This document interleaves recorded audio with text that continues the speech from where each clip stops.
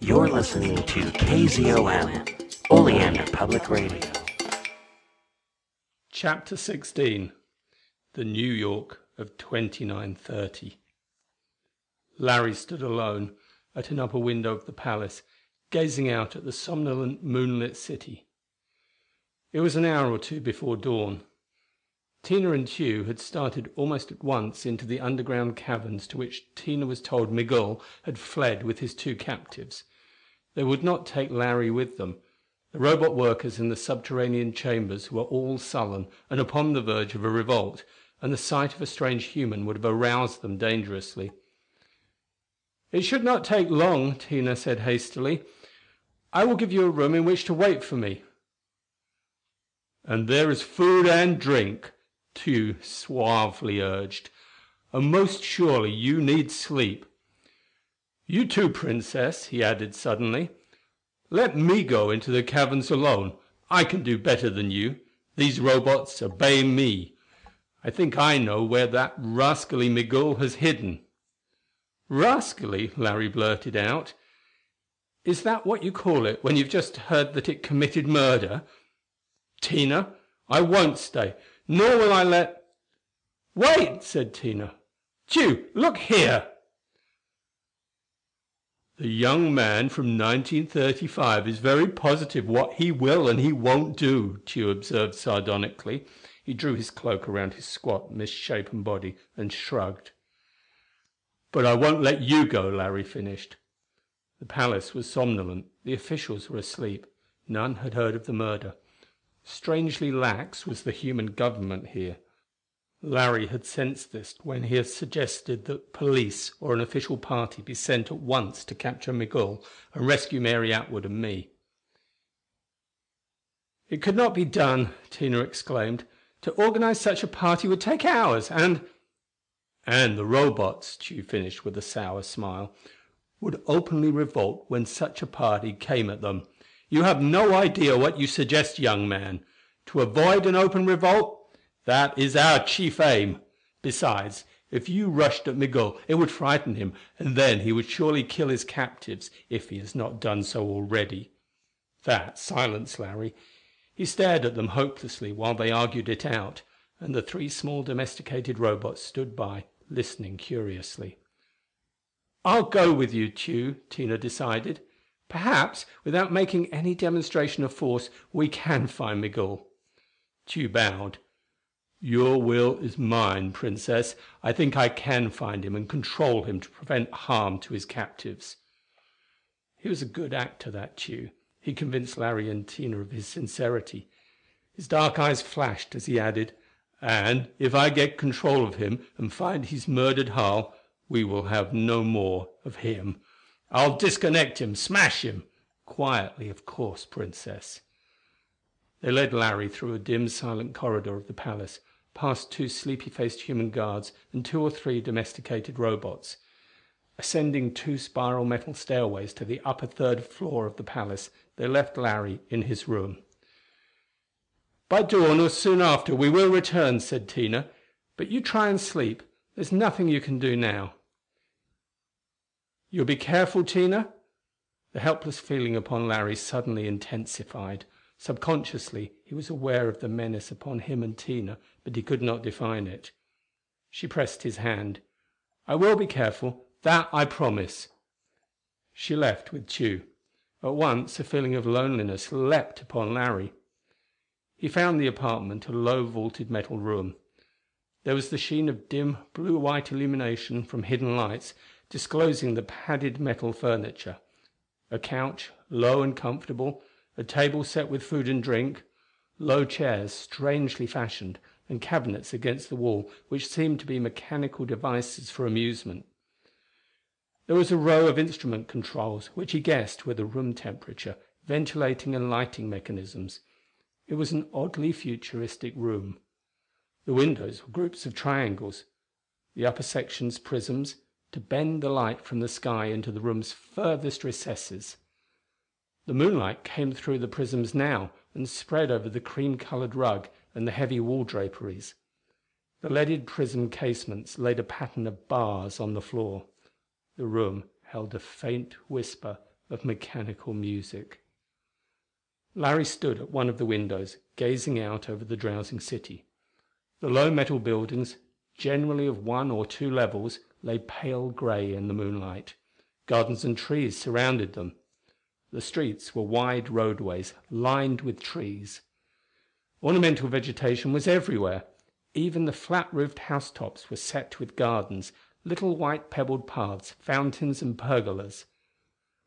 A mile or so away, a river gleamed like a silver ribbon, the Hudson. To the south were docks, low against the water, with rows of blue-white spots of light. The whole city was close to the ground, but occasionally, especially across the river, skeleton landing stages rose 100 feet into the air. The scene at this hour, just before dawn, was somnolent and peaceful. It was a strange New York, so different from the sleepless city of Larry's time. There were a few moving lights in the streets, but not many. They seemed to be lights carried by pedestrians. Off by the docks, at the river surface, rows of colored lights were slowly creeping northward.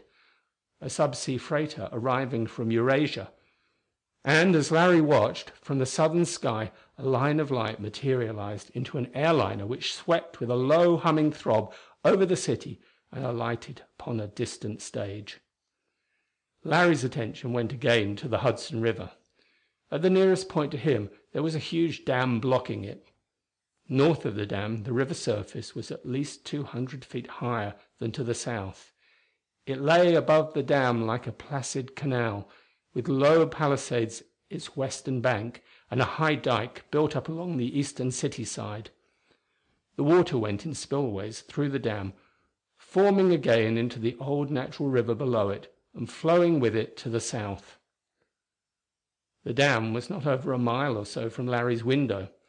In his time it might have been the western end of Christopher Street.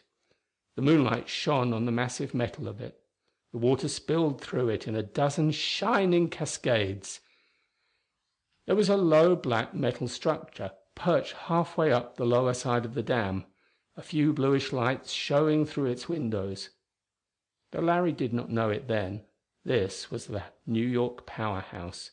Great transformers were here, operated by turbines in the dam. The main power came over cables from Niagara, was transformed and altered here and sent into the air as radio power for all the New York district. Larry crossed his room to gaze through north and eastward windows. He saw now that the grounds of this 3-story building of Tina's palace were surrounded by a 10-foot metal wall, along whose top were wires suggesting that it was electrified for defense. The garden lay just beneath Larry's north window. Through the tree branches, the garden paths, beds of flowers, and the fountains were visible. 1-story palace wings partially enclosed the garden space, and outside was the electrified wall.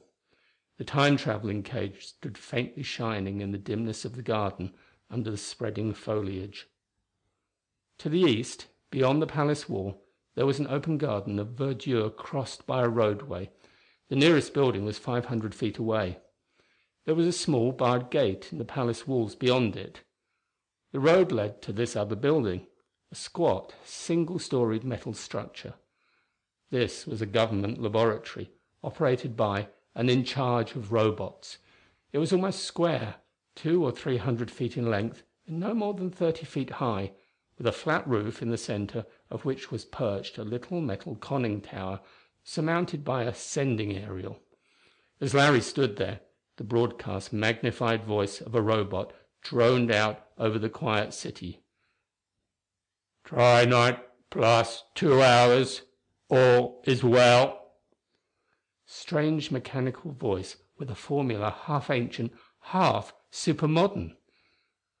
It was in this metal laboratory, Larry knew, that the other time-traveling cage was located, and beneath it was the entrance to the great caverns where the robots worked attending inert machinery to carry on the industry of this region. The night was very silent, but now Larry was conscious of a faraway throb, a humming, throbbing vibration from under the ground, the blended hum of a myriad muffled noises. Work was going on down there, manifold mechanical activities. All was mechanical, while the humans who had devised the mechanisms slept under the trees in the moonlight of the surface city.